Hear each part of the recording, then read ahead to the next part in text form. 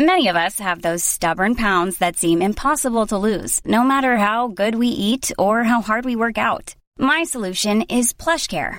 PlushCare is a leading telehealth provider with doctors who are there for you day and night to partner with you in your weight loss journey. They can prescribe FDA-approved weight loss medications like Wegovy and Zepbound for those who qualify.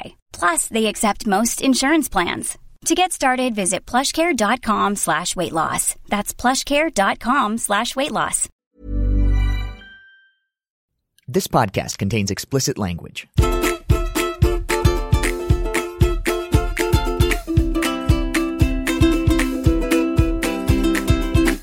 This week saw what might be the beginning of an electoral wave by Democrats. We'll talk with Daniel Mehrens and Elise Foley about whether this is the beginning of the end of Trumpism. The Crown Prince of Saudi Arabia rounded up his political opponents. Akbar Ahmed and Jessica Schulberg explain what it means for regional stability and what Jared Kushner might have had to do with it. And the latest mass shooting gave way to the latest frenzy of conspiracy theories. Dana Liebelson and Paul Blumenthal break down the lies. I'm Arthur Delaney, and this is So That Happened, the HuffPost Politics podcast about things that happened in politics.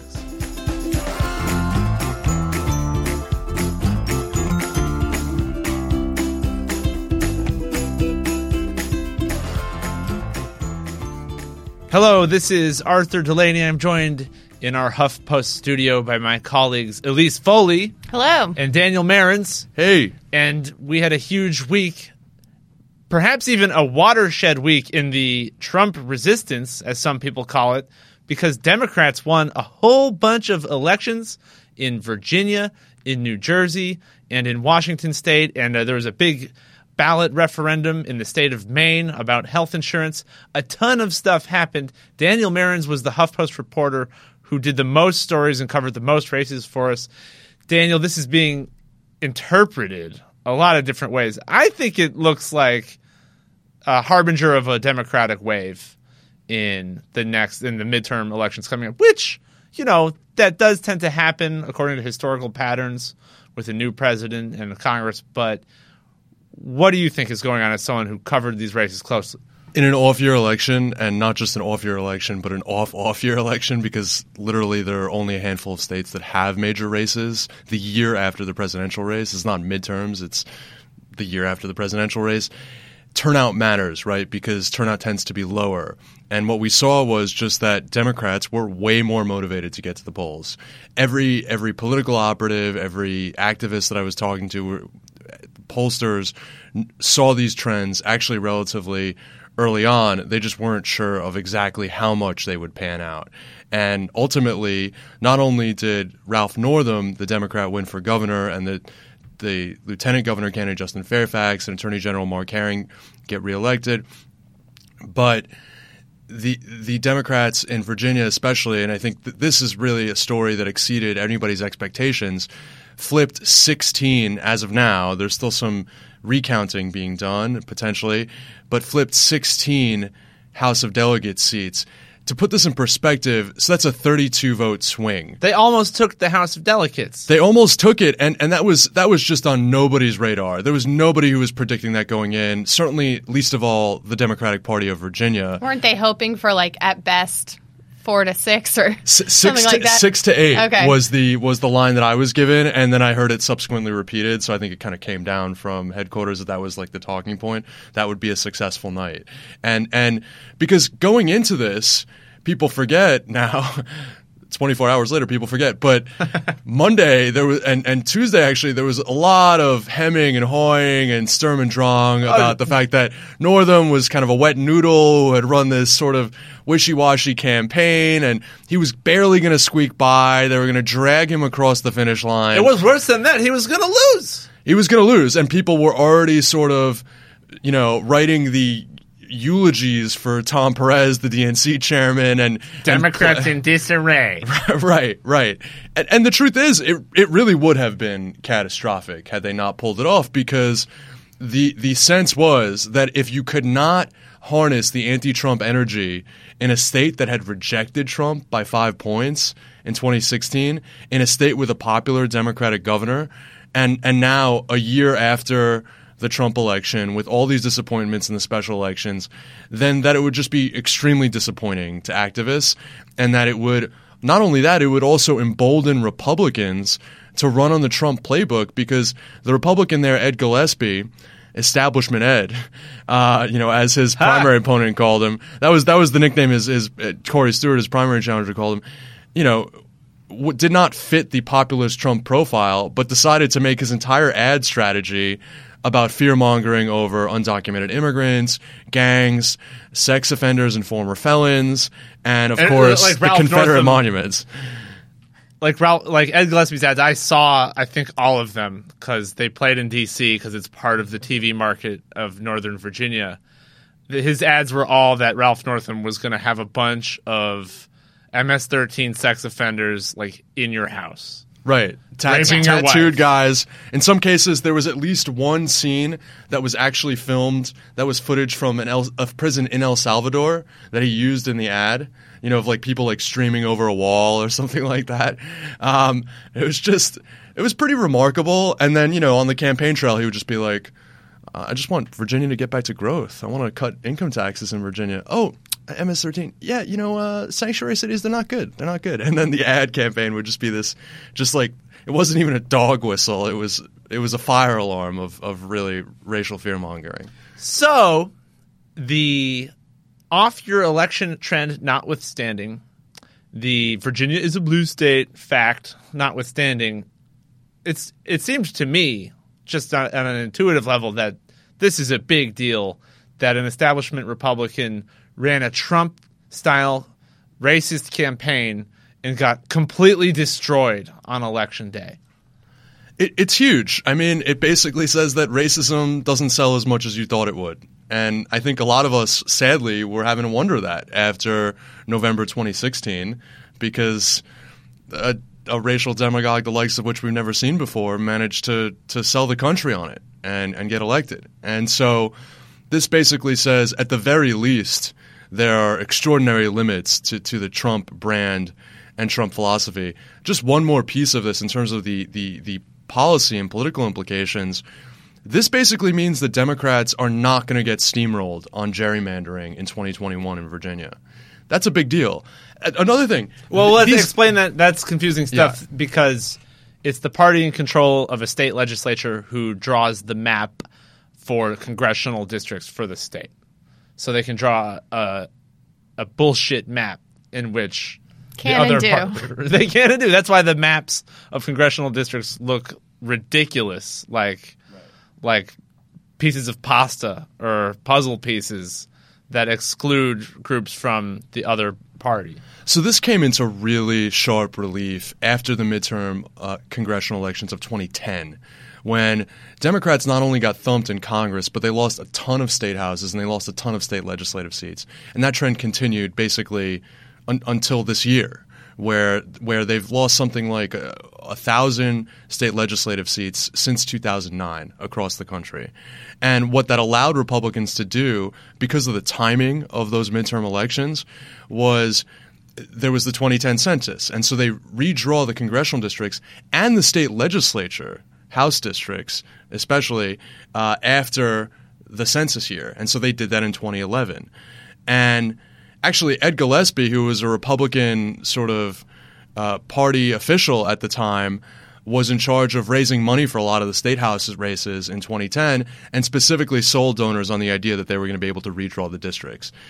In Virginia, they went to town. There have been a lot of challenges in court because they've definitely limited the number of, for example, black state lawmakers and black members of Congress. And so there's a whole question as to the constitutionality of a lot of the districts. And in some cases, they have been ordered to be redrawn. So it's remarkable that the Democrats could pull this off, notwithstanding the way these districts were drawn in a way that was more favorable to Republicans. And on top of that, it means that come 2021, after the next census, you're going to have a Dem governor, and you're going to have very close margins at the very least in the state Senate and the Virginia House, which means that if the legislature comes up with a redistricting plan that Governor Ralph Northam doesn't like, he can veto it, and he can also go on TV and rail against it, and they can come up with a better compromise. So this has far-reaching implications. Another thing that I just want to point out, Virginia Democrats have been desperate to expand Medicaid. Everybody, you would think Virginia, it's not that much of a conservative state. It's sort of like a swingy I Democrat didn't realize that state. Before this week. They didn't have it. The Medicaid expansion? So there are 400,000 low-income Virginians who would get health insurance if Virginia were allowed to use the Affordable Care Act funding to expand Medicaid. And in the past, the Republican-controlled legislature would not allow it to really even, I think, come up for or there would be a vote on it and they would vote it down. Now, if it ends up being 50-50 and there's a power sharing agreement, they might be able to pick a Republican or two off. It could be really big for ordinary people. Really quick prediction time. Elise, Democrats will take back the U.S. House of Representatives in 2018? It's hard because of all the gerrymandering stuff that you talked about. But I think that what happened on Tuesday only motivates the resistance type people even more.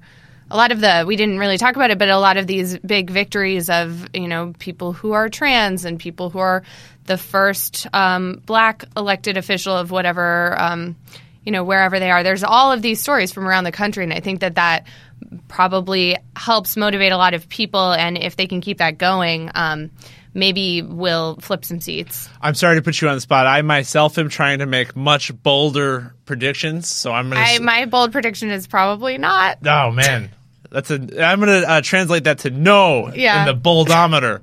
I boldly say that they will retake the House. Democrats will take the House back from Republicans. Tax reform or no? Yeah, I mean, look, I tend to err on the pessimistic side because, all of my predictions were foiled in November 2016 and I still haven't recovered from that. But it's okay if you're wrong, you just eat a shit sandwich the next day and you move on with your life. I think just one little thing to add to what Elise said, because there were just so many remarkable milestones. There was the first transgender lawmaker in Virginia that was seated. We believe maybe the first openly transgender lawmaker who was elected and seated in the country. It's sort of a debate as to exactly where that stands. We have a Liberian refugee who was elected mayor of Helena, Montana, just the second black mayor in Montana's history. And there are assorted stories like that across the country that are really remarkable. And I think a big part of that is just that there are a lot more people running for office. I mean, there are these startup groups like Run for Something, and there are people in their 30s and 40s, progressive people. It's a generation that tends to be a little bit more on the progressive side that are deciding after the election of Donald Trump that they couldn't sit on the sidelines anymore.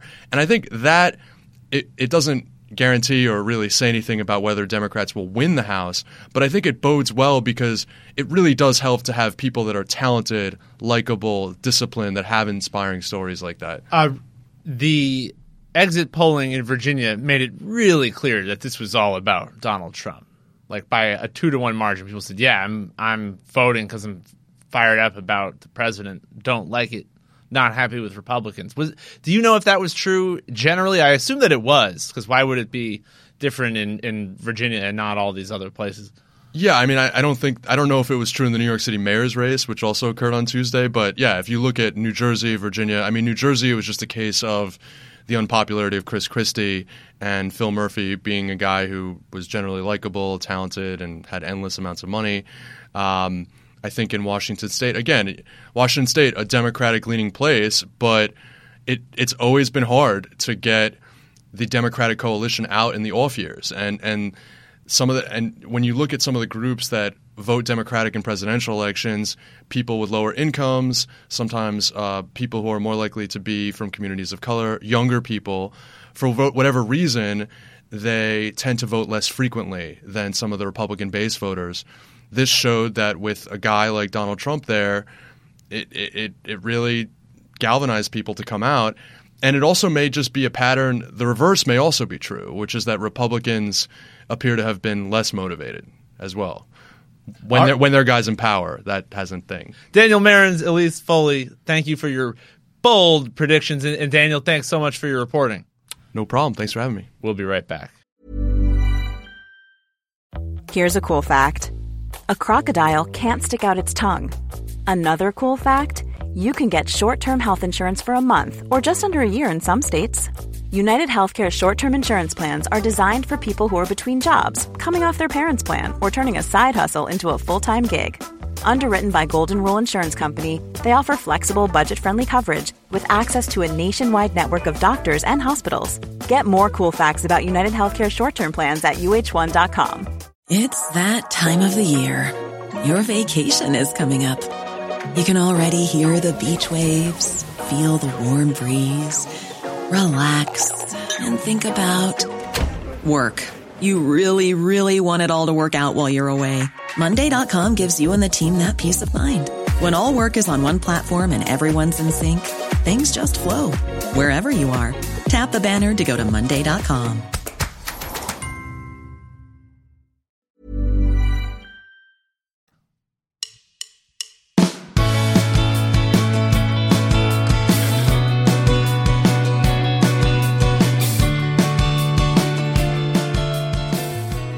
And we're back. This is Arthur Delaney. I'm joined in studio by my colleague, Jessica Schulberg. Hello. And my other colleague, Akbar Ahmed. Hi. Some of the biggest news this week was not in the United States. It was in Saudi Arabia, where the Crown Prince Mohammed bin Salman has apparently rounded up all his rivals and some of his political opposition in a development that could have massive global consequences. It didn't right away. It's a Saudi Arabian affair, but Akbar, you've been following this pretty closely. What is going on? And how is the Trump administration possibly enmeshed in what's happening? I'd say what's going on is there are kind of three centers of power in Saudi Arabia. One is the royal family, one is private business, and the third is religious establishment, right? So Mohammed bin Salman went after the religious establishment a couple of months ago. Now he's gone after the private business community and the royal family, which is all to say like he's trying to centralize his power, cut out other people's influence, money, all that. However, Saudi has never been run in that centralized way. You know, this man is going to be king by the end of the year, probably. That's fine. But we have never seen like a one-man state in Saudi Arabia the way you would see it even in a place like China or Russia or wherever else. So what does that mean? I think that's really potentially dangerous. The Trump administration is supporting it. President Trump said the Saudis know what they're doing on Twitter. And this has been compared to Xi Jinping consolidating power in China for the same reason, anti-corruption, even though the very act of rounding up political opponents would appear to be quite corrupt to me. Well, Mohammed bin Salman is a man who saw a yacht owned by a rich Russian and bid $500 million for it on the spot, right? I mean, it's not like this branch of the family is totally transparent about their wealth and sources thereof. You mentioned him attacking the religious pillar. Now, people may have heard that they are lifting their ban on women drivers. Was that part of what you're describing? I'd say that's part of it, but he did arrest a number of prominent clerics as well as some prominent liberals. So it's really a matter of, it's not even like I don't like clerics or I don't like liberals. It's just anyone with a voice on a platform. If it's not me, has to go. So there's also this effort to liberalize Saudi, but arresting people is not exactly part of that. This is really about one man consolidating power. I think Western narratives have a really powerful effect, especially in the Middle East. And so there's two narratives that matter here. Like one is the war on terror narrative. He's very much about, I will fight terrorism. I will fight extremism. Therefore, trust me. And the second is this idea of using soft imagery, right? So women at the wheel, suddenly this place is so much more liberal and modern. We trust Saudi in a way we didn't before. It's a PR strategy, I'd say. And a pretty effective one, I would argue. I mean, Saudi Arabia did an incredible job after 9/11, kind of strengthening its alliance with the U.S. and casting itself as the number one U.S. ally in the Middle East to fight terrorism. And I think quite successfully it was able to deflect a lot of negative attention around the fact that a lot of the 9/11 hijackers were from Saudi, that there is an issue of homegrown extremism in Saudi Arabia. And like Akbar said, I think they've done a pretty good job making the point that, we're going to make slow, incremental, gradual, stable change. That's what Washington likes to hear. They don't want to hear, no, we're never going to let women drive because that's against our beliefs. And they don't want to hear, oh, we're going to have an uprising and a revolution and radically give everybody human rights because that's unstable, that's scary. So I think they have really cast this in a way that is comforting to the powers that be here. They also have made an effort to flatter President Trump. When he visited, they made sure there were billboards lining the highway that his caravan traveled. So the Trump administration may have been aware of this in advance or even been involved. I mean, they're on Twitter. I see like what you could almost call it conspiracy theories about Jared Kushner. Wannabe Crown Prince of the United States, Jared Kushner, did travel to Saudi Arabia to meet Crown Prince Mohammed bin Salman. But so before we start recording, I asked Akbar if it was reasonable to compare Mohammed bin Salman and Jared Kushner. But it's not, because Kushner doesn't actually have any power or talent or legitimacy or anything, right? Or Mohammed bin Salman has, whether you like them or not, he has demonstrable results. He cut off Qatar. He killed 10,000 civilians in Yemen and more. We'll daily. come to that in a minute. Right. But tell us about Jared Kushner's visit and what that might mean that he had been there a month ago. Kushner has been in pretty constant contact with the Crown Prince since last year, since post-election. And this visit was weird because it was totally unannounced. So that's what's bizarre about the visit and irregular. We know Kushner loves him. We know they have this rapport, and they're both big believers in this, like, progress without democracy model, right? The idea of, like, it can be shiny, innovative, technology, but we don't need to have human rights. Right. And so I wouldn't be surprised if MBS and Kushner, like each other. But I would see it more as like the Crown Prince selling Kushner and Kushner kind of nodding and being starry-eyed. Yeah, I think it would be a mistake to imply that the Trump administration or Kushner were like encouraging this or like nudging it along or helping to plan this sort of purge. But I do think there's legitimacy in the idea that the Saudis aren't really worried about a blowback from Washington anymore. They know they're not going to have to answer for this. They know that they're not going to have Washington asking too many questions. President Trump was on the phone with King Salman around the time that this started or after it had right started? Right after it happened. And according to the readout, at least, which those readouts are definitely not direct transcripts, but according to the readout, there was no mention of the roundups. And then when he was asked about it more directly, as you said, he was very much like, Saudi Arabia knows what it's doing, like, we're not getting involved. So you do get the impression that they are taking advantage of indifference or unwillingness to condemn on the part of the Trump administration. Absolutely. And I think it's really important to also note that that's not new. Like, the Obama administration also did not actively encourage the Saudis to go to war in Yemen, but the Saudis knew they could go to war in Yemen. The Obama administration would sort of say, whatever, do what you want. Right. And we've seen the disastrous consequences of that for over 2.5 years now. So this is a trend in the U.S., kind of backing away and letting the Saudis. And I mean, towards the end of the Obama administration, and it probably was due to the fact that it was towards the end of those officials being in office, but there was sort of a gentle, subtle pushback against Saudi Arabia's airstrikes in Yemen and these atrocious civilian casualties in hospitals and schools in Yemen. I think the White House said that they were going to reevaluate its support, and they didn't really do anything about it. It's our big planes that are refueling their planes in midair so that they can carry out these raids that are resulting in starving children and dead people. And we provide targeting assistance, which the Pentagon will or will not admit, depending on what day you catch them. But they have said in the past that they help with targeting assistance. They don't have final sign-off, but they sort of help direct where we're going to be bombing there. And to the extent that the Obama administration was considering reevaluating its support, nothing tangible really came of that. And now Riyadh doesn't even have to worry about that at all. You're not going to hear that type of even implicit threat from the Trump administration says bombs away. Go ahead. Now, the Crown Prince, from what I have read, is essentially orchestrating this campaign in Yemen, which is a proxy war, essentially. What is happening with that right now? Right now, since the Saudis announced that purge on Saturday, they have expanded their blockade of Yemen, which is a major risk. A top UN humanitarian official has warned this week that Yemen could face an even bigger starvation crisis and an actual famine. So Yemen's been on the brink of famine. I believe 19 million people are food insecure for like 2 years. And now he's saying this could just tip it off. They've cut off all land, sea, air access to Yemen. I think it's where he flexes his muscles, I mean, Yemen was Mohammed bin Salman's original kind of testament to his power, and and he's not ending that war on terms that he doesn't like.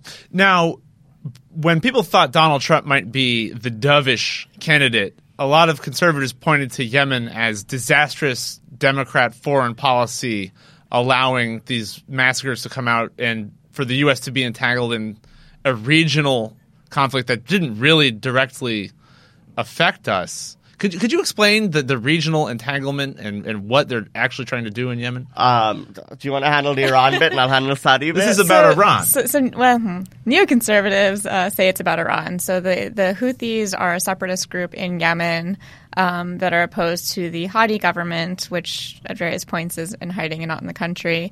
And mostly neoconservatives will say that the Houthis are an Iranian proxy. In reality, as Akbar helped report a couple years ago, the CIA has said that the Houthis and the Iranians have sort of a de facto alliance. The Iranians might help provide them with arms, but the Houthis don't report directly to Tehran. And I think we even reported that the Iranians discouraged the Houthis against some of their more aggressive military operations to take over big cities in Yemen.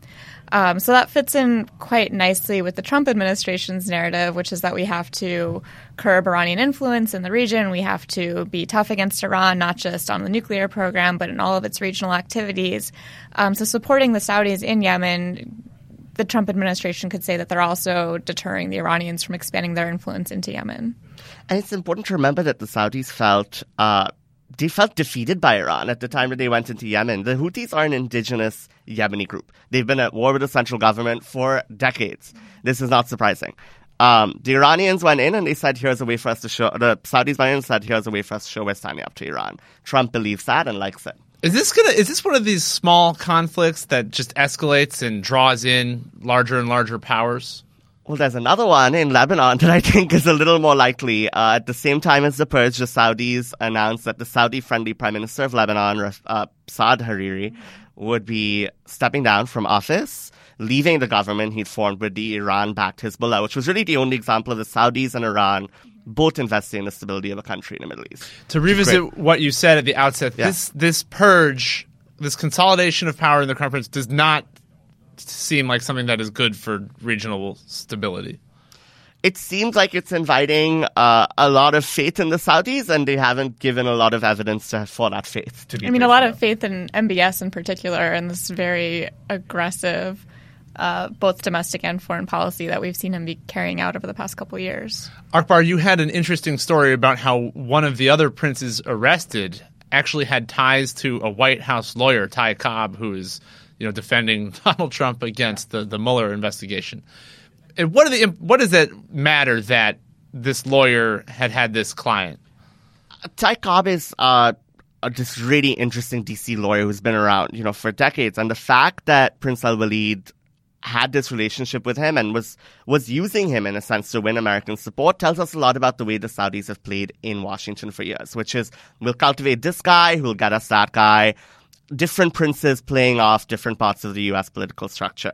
I think what we've really seen now is Cobb's client Trump has been like, go ahead, arrest Prince Al-Walid. And that's another part of the shift we're seeing, which is a real placing of faith in one man in Saudi Arabia, no other power centers. Al-Walid was a very prominent progressive investor. He was someone the West loved. He was on CNBC all the time. He's criticized Donald Trump, made fun of him on Twitter. Right. And now he's in jail. So this is another way for the Saudis to say, I don't care what relationships you've had.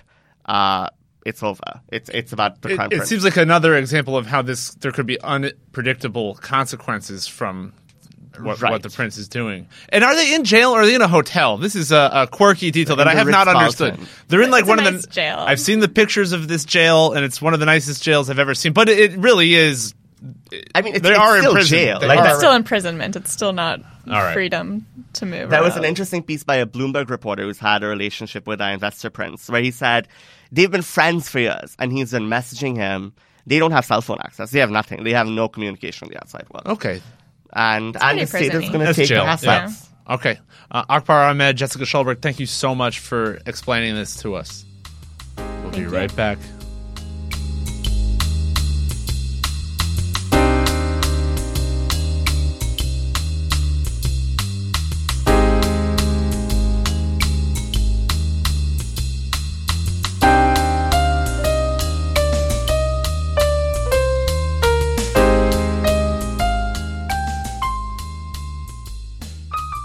And we're back. I'm Arthur Delaney. I'm joined in studio by my colleague Dana Liebelson.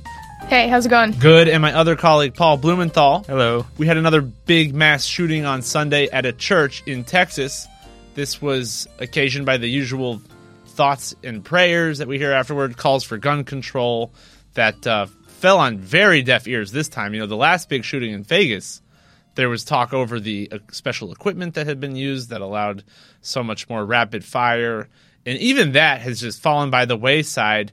And what's worse is that now I think we need to bring to wider recognition a very disturbing ritual that occurs in internet fever swamps that are actually sort of entrenched in the right wing and the Donald Trump administration, with these people who are like pseudo journalists in some cases. And Paul and Dana did a great story in which you explained exactly how it came about that people were saying, before any information had emerged at all, that the guy who shot up a church in Texas was a liberal activist. Right? I mean, what was it that they were saying? Yeah, so what Paul and I tried to do is kind of track how these conspiracy theories spread right after a mass shooting. Usually after a mass shooting, we'll have kind of what you would view as like an information vacuum, and that's because we don't know anything about what happened yet. So we're sort of just sitting here as journalists waiting to see what kind of information is rolling in, who the shooter is, what a potential motive might be, that sort of thing. While we're waiting for that, conspiracy theorists and propagandists will sort of take that space to fill it with like as much, fake news, I hate to use that term, as they can. So we sort of tried to look into how quickly that happens. That's right. Shootings and major crimes are the subject of conspiracy theories. That's just inevitable. The most famous one was the shooting of President John F. Kennedy, and that continues to bubble and froth. But what your story revealed is that there's a real ecosystem that feeds on itself. And how did it start after the Texas shooting on Sunday? Yeah, I mean, it started really fast. And I think in this situation in particular, it was very much about like a broader news story, a broader fake news story that had been going on for about a week, where conservatives had been saying that Antifa, which is sort of like this loosely connected group of anarchists and anti-fascists, who oppose, President Trump. They also hate Democrats, but Republicans like to say they're a boogeyman. They're like the militant wing of the Democratic Party, which is nonsense. But they said that there was going to be an Antifa apocalypse where they were going to overthrow the Trump administration and kill white people. And some of this came about from a satirical Twitter account who said that, like, the Antifa super soldiers, let's join together and behead white people. But it was a joke. So to put this into, like, context, right-wing media had been saying this was going to happen on Saturday. November 4th. November 4th. There was going to be this sort of apocalyptic Antifa uprising. Yeah, there were actually protests planned. Yeah, but they were sort of like these minor political protests, sort of without incident. Yeah. Then Sunday happened. So then on Sunday, news of the shooting. So you get news of the shooting, and it first, gets reported basically that what we found on Twitter around like 1:24 p.m. By a local San Antonio reporter. And then by 1:58, you have this right-wing media personality who previously spread the Pizzagate conspiracy that Hillary Clinton and John Podesta were running a pedophile ring out of a pizza shop in Washington, D.C. Which is not true. Thank you. The guy's name is Mike Cernovich, and he had been following this reporter on the ground, retweeting him. And then he sent his own tweet at 1:58 p.m., so about 30 minutes after this had first been reported, where he noted that the church had a largely white denomination, and then, to quote, with a question mark, asked, Antifa terrorist attack? Okay, so within 2 hours of it was much less than that. I would say it was about, based on our calculations, like 30 minutes after the first news of the shooting had broken. Cernovich decided to make some shit up. And he's speculating, He's just like, I'm asking questions here. Right. At this point, we knew nothing. We didn't know who the alleged suspect was. We knew very, very little. So he's already speculating before we have any information. So at 3 p.m., we then start seeing a screenshot of an alleged message from some guy on Facebook named Dave Pollock, and it says it's on like an anti-fascist group message board on Facebook, and he says, "Go after the heart of the far right, conservative churches." This is just some random comment on some thread that includes a lot of people trolling, and like they're talking about where to protest, and so this immediately would become a point for all of the conspiracy theorists that this guy Dave was involved. Okay, so people would then afterwards start citing this fake report to say, look, there's reports. Well, I think what conspiracy theorists were trying to say is that Dave was somehow connected to Antifa and had somehow inspired the shooter. So to be clear, this Facebook post from Dave, which may or may not be real, was actually made like prior to the shooting. So all of a sudden people started like pointing to it as evidence of something. At this point, we still knew nothing about anything related to the shooting. But pretty soon you have a blockbuster Facebook post that gets shared hundreds of thousands of times. So what happened is, and we often see this after a shooting, like, the suspect will be released and immediately a bunch of, some journalists and just people on the internet will try to scope out all of their social media accounts and see, what did this person like on Facebook, as trying to draw like some kind of motive. So that's what we sort of saw happened here, and people started pulling up this alleged Facebook page that belonged to the suspect, Devin Kelly, that showed that he liked atheist pages and CNN and some other things. So they immediately grabbed onto that as more evidence to, fit their prior theory that he had to be some kind of like Antifa mastermind. Yeah, they found a LinkedIn account that said that causes he cared about were animal welfare, children, civil rights and social action, human rights.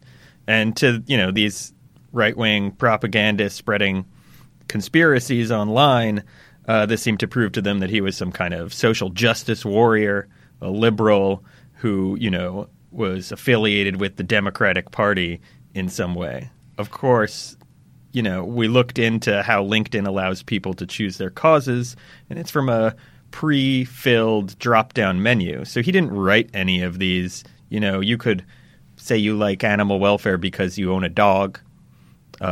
Okay, so human rights can mean a lot of things. After police finally identified this guy because he was dead, that's when even more speculation kicked off. It was no longer about it was this fake Dave person. It was going to social media pages that did belong probably to the shooter. Yeah, and then making up all kinds of weird stuff about what he might have believed and why he might have done it. Right. So we see this happening. People will weave, some actual real information with some that they're just making up to fit their own political narratives. I think this is like a good point to note that like authorities said on Monday that they had no evidence that this was politically motivated. They didn't believe it was racially motivated or caused by religious beliefs. So, all this speculation that was happening prior to the police saying that, it was happening without any kind of real evidence. It was just being based on like internet stuff. So it had turned out that, like with a lot of mass shootings, there was a strong domestic violence component in that this person was targeting the church because he believed his...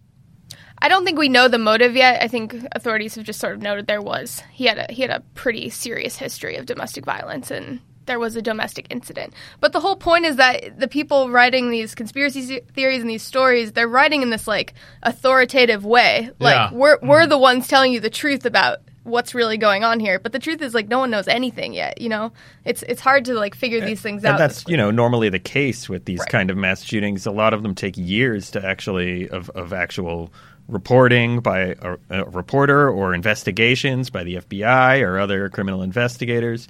Like Columbine, people believe so many different things about Columbine, and almost every single one of them is false. The trench coat mafia, that they were bullied, that they were outcasts. All this kind of stuff is all completely false, and people probably still believe that because that's sort of what filled the vacuum immediately after the shooting. People want an explanation. I mean, it's a scary thing. These things happening. But it seems like in the case of these sort of Pizzagate websites, it's not that they want an explanation; it's that they want to make up one, right? And that they have a lot of practice doing it. I mean, well, I think there's two separate things going on here. There's the Pizzagate type people, and what they want really is, they have a predetermined goal of advancing a political agenda, and they want to harm their political opponents. And the way to look at this is that it's propaganda. You know, they're trying to push a propaganda narrative to try to help their political goals be achieved and, hurt their political opponents who might, stop them from happening. So like saying the shooter is Antifa, he's a Democrat, neither of which are true. That helps them achieve their political goal. And it also helps muddy the whole the other thing is it just creates confusion. Yeah. And people get confused. And then I think on the other hand, there are these like actual fake news sites. Like one of the things that we cited was a website called Your News Wire, which wrote the first big article about like a shooter immediately after his name was released that sort of called him Antifa. It had all this fake information from a text from a guy named Brian Cousin in parentheses that said that there were two shooters, which there weren't, that they threw an Antifa flag over the pulpit, and then that they killed people who failed to properly recite phrases from Karl Marx's Das Kapital correctly. This did not happen. None of There's this no happened. evidence this happened. It's like so And who's the hilariously author of that obviously piece? false. So the author is Baxter Dimitri. We couldn't find anyone by this name in like U.S. public records. But what I like sort of love about this story is it takes something that like almost seems like a legitimate journalistic technique. Like, look, we're publishing these text messages from this source that we just talked to. Yeah. But they don't say like anything about Brian, who he's a cousin of, how he could potentially know anything about the shooting. I mean, and they obviously didn't respond to any of our questions about this. You try to contact the authors and the administrators of this website. Yes. Yeah, which is a well-known fake news website Right. run by people who I think they're basically trying to game Google advertising to get money. There is this phenomenon of fake news that isn't obviously political, in which they're just trying to hijack virality to sell ads. And then so this story was shared on Facebook when we published our story 264,000 times. I think it's up to 267,000. So I mean, this morning. that's about as viral as you can get. Yeah. Our story debunking these conspiracy theories is now at 21,000 shares on Facebook. Ooh. So that's about So we're not winning. under 10%. But that's a lot still.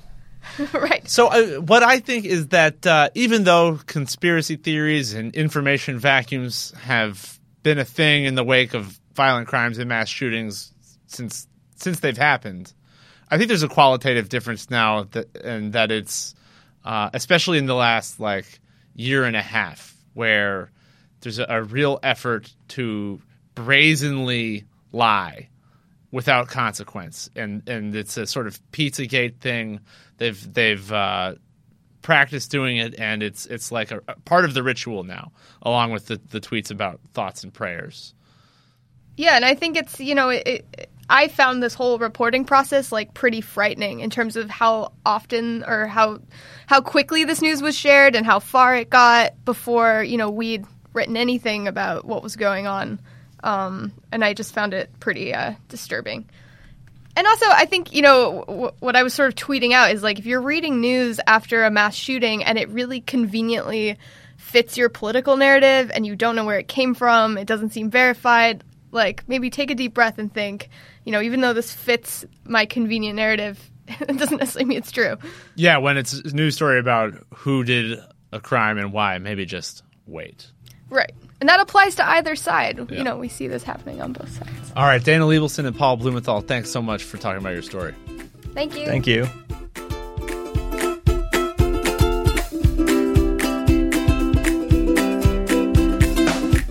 So that's what happened this week. This podcast was produced, edited, and engineered by Zach Young. Our executive producer is Nick Offenberg. I'm Arthur Delaney, and this week we were joined by HuffPost reporters Elise Foley, Daniel Marins, Akbar Ahmed, Jessica Schulberg, Dana Liebelson, and Paul Blumenthal. So That Happened is available on Apple Podcasts. Check out the whole family of HuffPost podcasts in the iTunes store. And while you're there, subscribe and tell your friends. If there's something you'd like to hear us talk about, send an email to sothathappened@huffpost.com. Thanks to all of you for listening.